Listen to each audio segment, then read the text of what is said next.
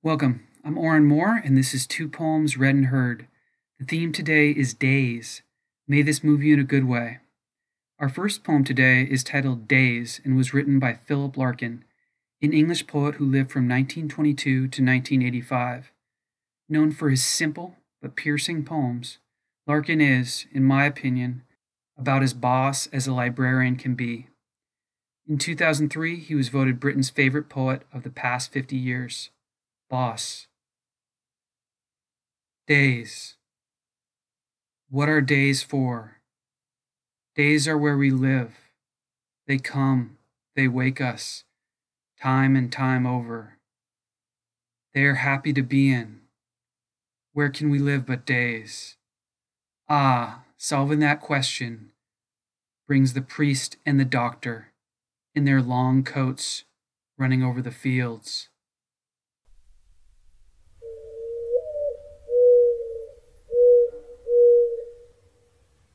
When you write short poems, you better come direct, correct, and pierce deep. Either that or be funny.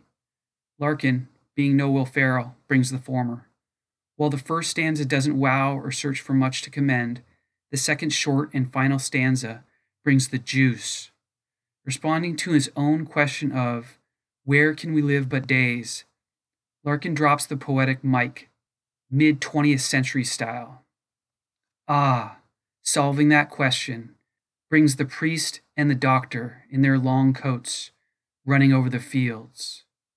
Larkin writes, in that perfectly mysterious and nuanced but also hinting way, #library boss, of solving the question as death.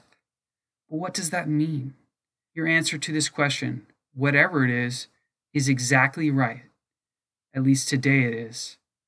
Perhaps tomorrow will be different. It depends on the day or days, I suppose.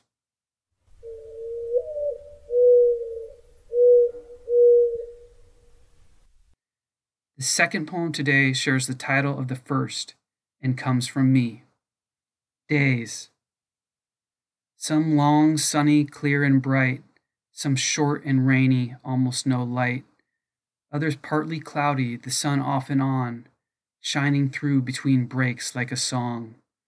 Some cloudy and short and cold, some the wind so hard it shivers the soul, others hotter than can be withstood, wanting for a breeze that never could. No control of this, no matter how ready.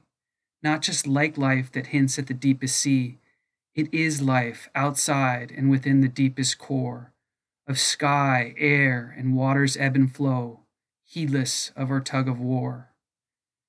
May we do what we can and not try what we cannot, letting the former allow pleasure in the latter.